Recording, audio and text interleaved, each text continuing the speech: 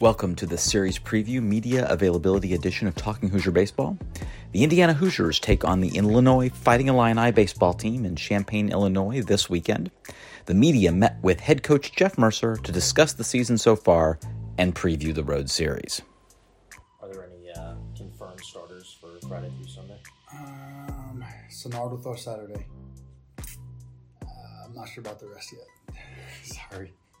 You know, we saw, I know we've been asking you a lot about Matt Ellis's condition. Yeah. Saw him just catching a little bit, but not being able to toss back. How's he doing so far? He actually felt better today. I asked him beforehand how he felt, and he said his hand felt better, his wrist felt better. So it was an encouraging day from him. Obviously, anytime you have an injury, it's just emotionally hard, especially for a guy that's such a hard worker and has been such a central figure in the program. It's always hard to see those guys have injuries, but today he seemed like he was in good spirits and felt a little bit better, and so we want to make sure for him to be able to do as much live stuff as we can, and catching obviously is a big part of what he does. So just wanted to get him in there to catch and see some live at bats from the catching standpoint. So hopefully here in the next week or two we can get him back in there, but definitely felt better today than he did yesterday, is what he said. Now it's still very limited, right? So limited activity of what he's doing, but he did say he felt better. What does the progression look like then, next steps for him? Really is just kind of range of motion stuff and a lot of the training room. So can he have load bearing weight? Can he start to have more flexion and more range of motion? And then kind of, if he does have that, then can we swing a little bit? Can we throw a little bit and just kind of work over that? So we're still in like the range of motion, flexion, weight bearing stuff, but hopefully once it starts to kind of go, and then the medicine kicks in and it'll really start to go fast after that. Until he can come back, do you have a plan for how you're going to get Pete any rest?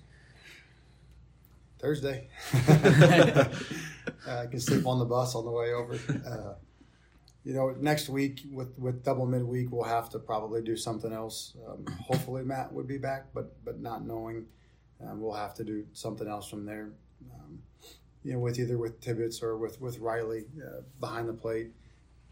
It's kind of the really positive thing about having an incredible defensive first baseman is that you have an incredible defensive first baseman, but also him catching is you get, no matter who it is, no matter how good they are and how much they train, you're going to get worse defensively at a key position at first base. So we've done a really good job of taking care of the ball, and it's helped us to win games. And so you hate to take a guy out of there if you can avoid it. Even though for Brock, he's catching today, he's a good catcher. He can catch, but for his career, he needs to catch more and more. But it's just, when you have a recipe for success and you're winning and you're succeeding, it's, as a coach, it's hard to say, what we should do? We should change course and do something totally different. So I would say either Matt or Riley next week. Probably the Cincinnati game would be the game that's kind of circled as a day that, if Pete's catching one game a day, 4 days a week, I don't worry about it as much as a doubleheader or, obviously you have the weekend, 3 games the weekend, and then a double midweek. That's where it kind of gets to where it can be a little bit probably too much for after having 2 or 3 weeks where you're catching every day. So that's kind of where we're at right now. Hopefully Matt's able to do it, but Riley's a good catcher too, and so Riley could go back there. And I don't. We've caught Riley late games where we've pinch hit or we've pinch ran, and Riley's caught the end of games, so I don't have a problem with that either. Many times this season, Ryan Kraft has given you 3 or 4 innings. What is it about when he's on the mound that he's able to stay out there for that long amount of time? Well, he's predominantly a strike thrower, and he has walked a few guys, but he has such a good pickoff move, and he's so good at holding runners that you don't worry about it too much. The thing that Ryan's done that has allowed us to have him go extended innings is he elicits weak contact, and we have made the plays behind him. And so when you have a guy that's weak contact, especially early in the bat, and you make good plays, then he can extend out without getting his pitch counts up. So he gives us a really good chance to eat up 3, 4, 5, 6 innings. And you guys know how we kind of typically do it. The first game that we feel like in the third or fourth that we feel confident that we have a chance to win that game, then we'll go to Kraft. And hopefully we can kind of extend it out to where you essentially have 3 closers with Kraft and Yoho, and hopefully Reisdorf is one that kind of comes to mind. And we've tried it with Hayden a little bit. So we need a third guy. Potentially Brooks I has shown good stuff. He was really good again last night. just the stuff. Guy homers a slider, but every now and then it's going to happen. But his stuff was really good. So we just need a third guy to have that system go for us, and that can give us some length. And he's done an awesome job of doing that. I think predominantly just because of weak contact and his ability to hold the run game and manage that. Even when he does give up hits or walks, they have to then get an extra base hit or 2 additional hits to score a run. He's kind of become a Swiss Army knife, really, whatever role you want to use him in. He's been proficient. And what kind of challenge does that present when you're trying to manage that through a weekend where if you use him Friday, you don't want to use him for too many innings because you might need him Saturday or Sunday? Well, the way that we've kind of built it, and by necessity, is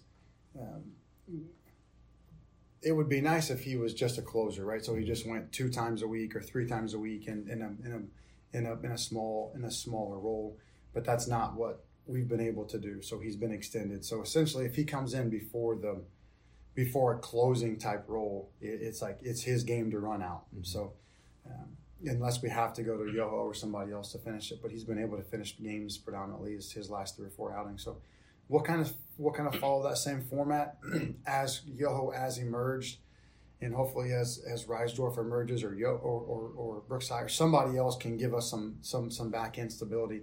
Then we'll probably kind of stay with what we're doing right now with it. We kind of did the same thing with Reese Sharp and at times some other guys where you don't necessarily have to use them in a closer role because they can go 3, 4, 5 innings. So you're pretty much piggybacking starts, and as long as it keeps working, we'll keep going with it. And potentially if some of the young guys grow up and can give us some more length to the front, then we can have a more conventional closer role, but we haven't got there yet, and we'll kind of keep rolling with what we're doing as long as it keeps working. Oh no. We're over halfway through the season at this point. I think we can objectively say that it's been a pretty solid success, especially on the pitching end. Yeah. So can you just kind of talk about the role that Dustin Glant has played on your staff? Yeah. And it's kind of been a little bit of a roller coaster ride for him, but things are going pretty well right now. Yeah. I think that anytime you have a chance to get into your second year, I think that helps a ton, especially with the amount of turnover that we had before his first year coming in. And that's where, I'm on the inside and I'm seeing the work he's doing, and I'm seeing how good he is. And he and Denton Sagerman, Denton is terrific. So Denton is kind of the unsung hero in a lot of that stuff. So he helps a ton. And so as you're coming into last year, kind of like you said, the word objective is I think really important, where you come into a situation where I thought we were talented enough on the mound to be solid last year, but there are things that are out of his control. The way the draft worked out 2 years ago, which is awesome. That's what we want. We want guys to get drafted, but the draft and then no midweek games for those guys to grow up was really hard, and you don't know it until you know it. And so it was a really hard way to be indoctrinated into Power 5 baseball.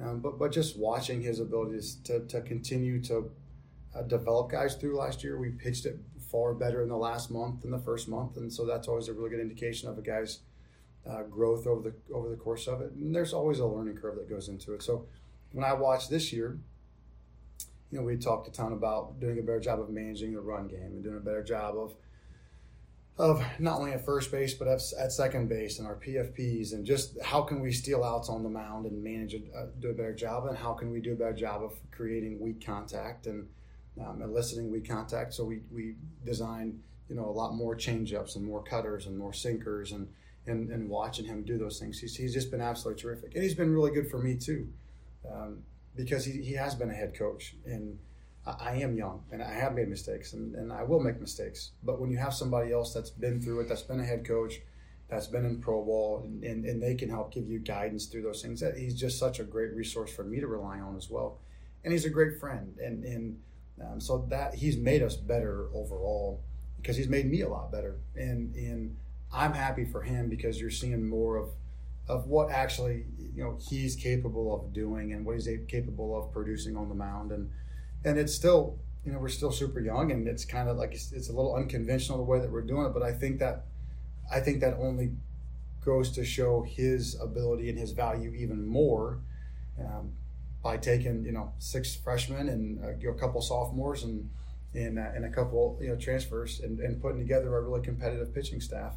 And as he goes through his time here at Indiana, we'll obviously have more conventional starters and more roles. But the ability for him to harness this group and make them a winning, successful group, I think really is a testament to his intelligence, his work ethic, his adaptability, his adjustability. He's kind of modernized my thoughts more, and you and I have talked about it. I've always just kind of been, three starters and a midweek starter, and everybody goes 7 innings, and you line up after that. And he just kind of said, I don't know that's what we have, so maybe we should change our thoughts. And it's like, why don't we just go 2 innings at a time and build it that way? And that wasn't my idea. That's never how I've done it. And he's been right.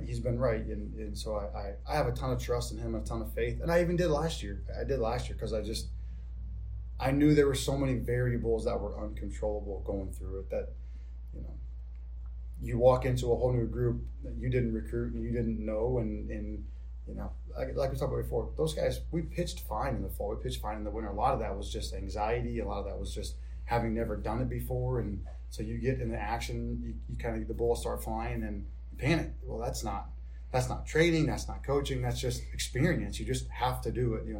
How much better is, imagine if we have 6 freshmen right now that have all thrown a ton. Imagine if those guys had never thrown the midweek game, eliminate all midweek games, and then actually cancel a season and then eliminate midweek games, and then have Braden Reisdorf as a junior with a career 9 innings.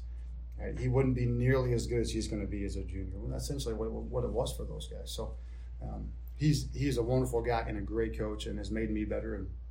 And Denton Sagerman, I always go back to Denton because he's the unsung hero behind the scenes, running the numbers and really helping a ton with the player development side on the administrative side of things. And those two working together has been a really successful formula. And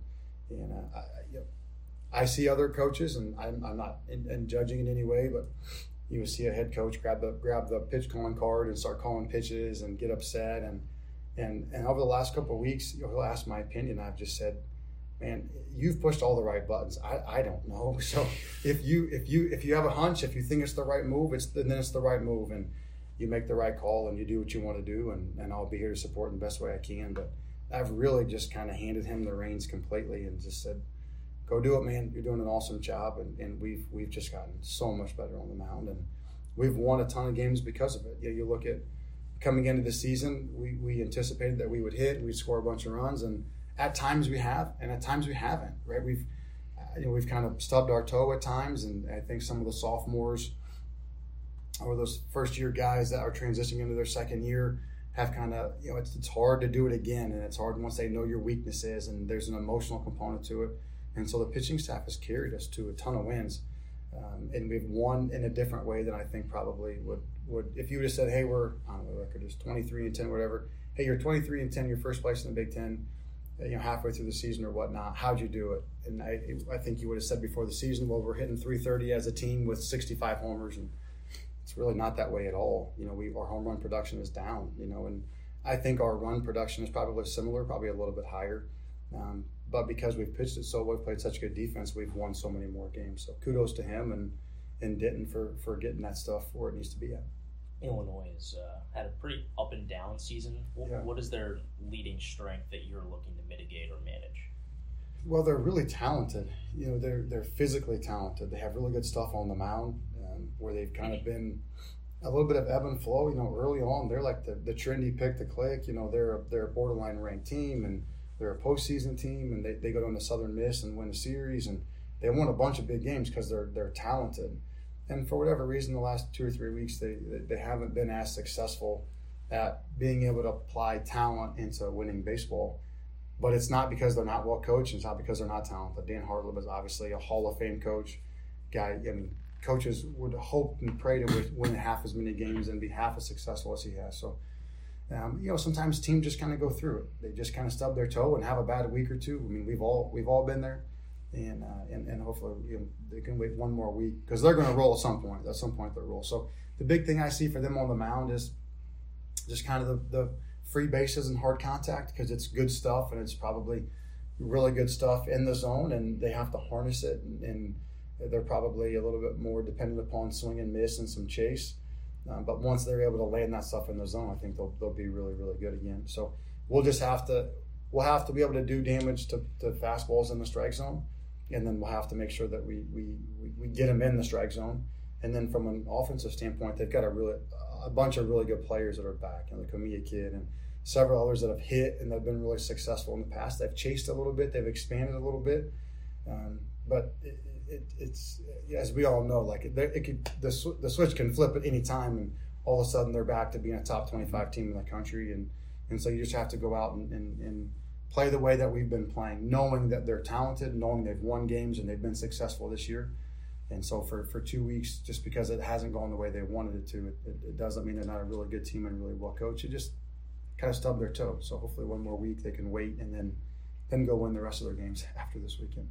You guys had run into a couple really tough pitching staffs, and then kind of saw a little bit of a dip in run production. But then last night, obviously 16 runs. How do you keep them up, that momentum up going into a weekend like this one where Illinois is going to be hungry and you guys obviously hungry as well? Yeah.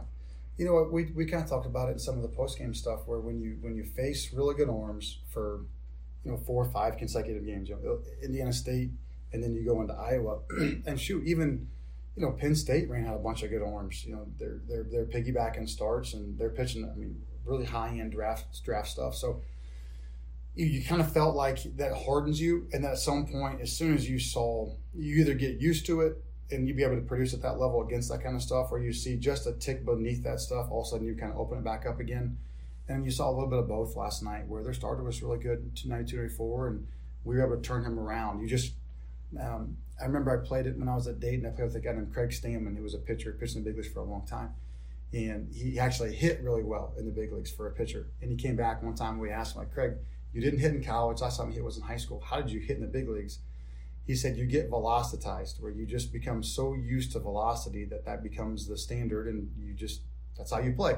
So I just got used to that, and I actually ended up hitting really well. I think that's kind of the same thing. When you face that kind of stuff every single day, you just start to get used to that stuff. And that was really good for us. Facing Iowa and Indiana State when we faced them actually was really good for us, because we'd seen a bunch of in between, a bunch of change-ups, a bunch of high volume off speed, and it kind of got us in between. And then you get a high octane stuff for about 4 straight games, and it forces you back to fastball timing. And then you saw it last night, where it was like, okay, 92, 94, you're finally kind of used to that stuff again, and you start to turn it around. You hit it for power and authority to your pull side, and when you start doing that again, you know you're in a good spot.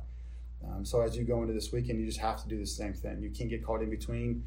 You can't swing out of hand. You got to be able to turn fastballs around and establish that you're going to hit strikes hard and not give away for your bases.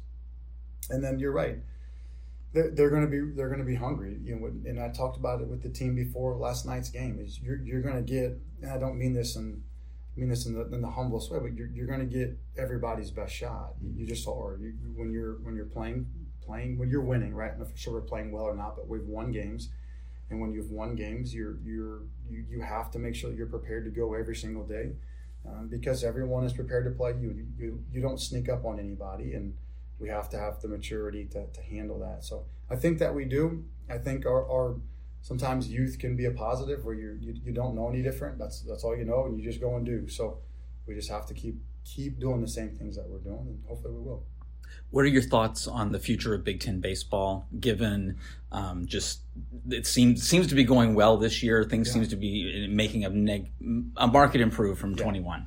Yeah. And now you've got a commissioner coming in with a significant baseball background. So what does all that mean to you? Well, I think you're exactly right. The tides have turned in many ways. And again, it goes back to the reduced season. It hurts big. You're doing something different. And so I've had that question a couple of times now, and it's like, well, yeah, when you change the process, you're going to change the outcome, and now you're having your second full season back now, where everyone's got a chance to kind of recover that lost time, recover those reps, and the kids are developing normally again, and you're getting Big Ten baseball back to where it was when I first came into the league, where there's 5 or 6 teams, and you're looking in the postseason, you're looking at really 4 teams essentially every year for several years before that. So we're getting back to that. The reality is this: there's a ton of great coaches in the Big Ten, and there's been a ton of money invested into the facilities and into coaches' salaries and into all those things. So there's no reason the Big Ten can't be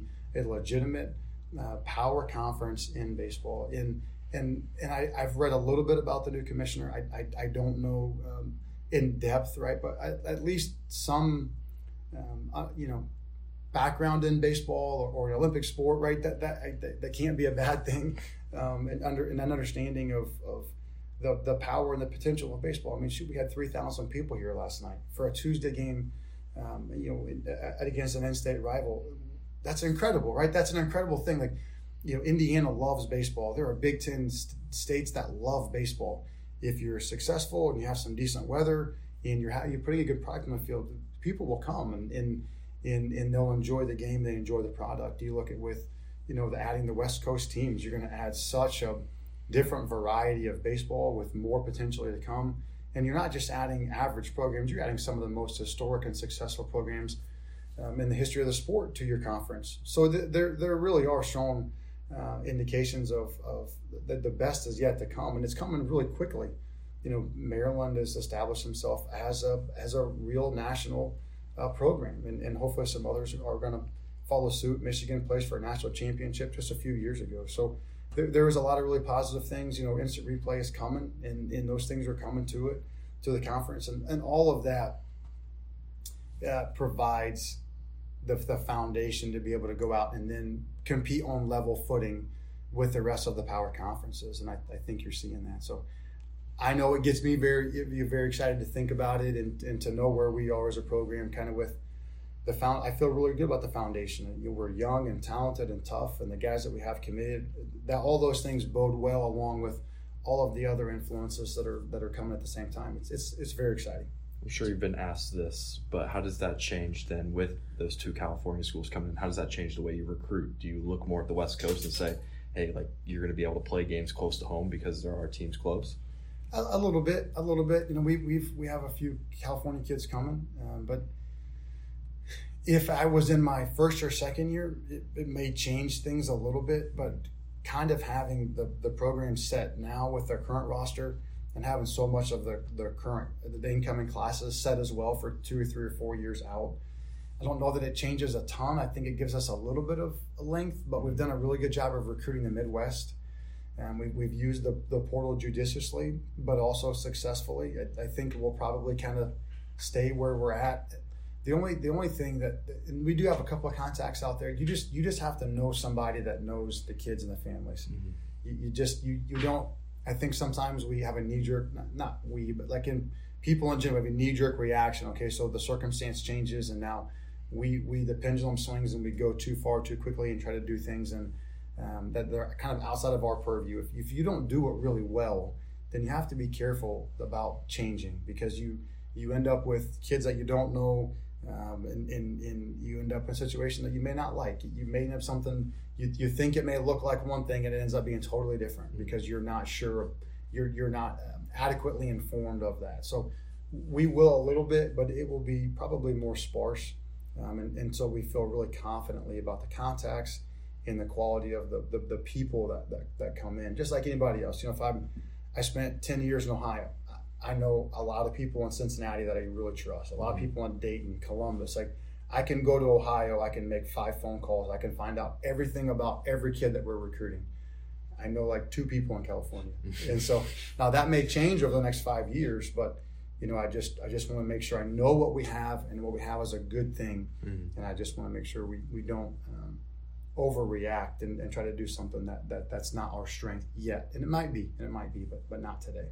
To be first place in the Big Ten with so many other talented teams, have you sensed urgency amongst your players that they're being chased? I don't know about chased. I think that they've experienced some level of success, and we've talked about it. Who knows what's going to happen next, right? You don't know. It's still a game. We've won a lot of close games, and baseball bounces one way or the other. But I do sense a feeling of opportunity and relishing the opportunity. And a year ago today, we're not experiencing success at this level, and you do get a sense of like, we're not going back. And if we ever do fail again, we will fail valiantly trying, right? We will do everything within our power. We'll compete to every pitch, and if we don't win, we don't win. But really, we've played 32 games where we've played. Probably only one day where I kind of thought, man, we just weren't where we normally are. That's a pretty good ratio, right? Normally when you coach that many games, you look up and you're like, there's a 4 or 5 games where you really thought they weren't as engaged. So I think they're an engaged group. I think they're an urgent group from a standpoint of I want to win, and I want to enjoy success. And if that means I have to be locked in on every single pitch, every single game, so be it. Like I'm not giving any opportunities away. So I don't know that being wherever you're at in the league necessarily matters to them. I just think continuing to succeed is more important than anything else, because until you've ever experienced losing, which for the first half of last year was the first time I've ever experienced losing. Yeah, you don't know how bad it stinks. Like it is far worse than even your worst nightmare. I don't wish it on any. You don't wish it on anybody. So I just think that's like we're not going back. We are never going back to that. That's more of the sense in the locker room. Like I'm not living through that stuff again. And I don't care if we're in first place or fifth place. It doesn't really matter. I'm just not doing what we experienced before. You mentioned some of the players that have that attitude. You know, Ellis, Glasser, Whalen, a couple other guys. What are some of have you seen any examples of them maybe talking to other players and sort of preaching that message? More one-off, but kind of behind the scenes. I'll have those conversations with guys, and I'll always kind of check in. You know, it's like, hey, how are we doing? How are things behind the scenes? I had a coach that I played for at one point that was more of like a public embarrassment, and I always I hated that. And so I think you have to be really careful about how you manage people in public. And you can manage guys way better behind the scenes on one-off meetings. So I try to do a lot of those. And so having conversations with those guys like, hey, are we where we need to be at mentally? Are we engaged? Are the guys doing okay? And you'll get that kind of same response. It's like no one cares where we're ranked. No one cares about any of the other stuff. No one cares about the standings. We just want to go win. We just want to compete. We just want to win. And so you get that response where it's like, yeah, we're in a good spot. Like I'll make sure we don't end up in a tough spot. It's like, okay, great. So it's less of that, you know, in the dugout. Like, I guess it would be like this. Guy comes in, he's ticked off, throws his helmet and throws a fit, which is normal. I did it. Everyone's done it. And you'll have one of those guys come up and be like, hey, get over it. You have to go play defense now.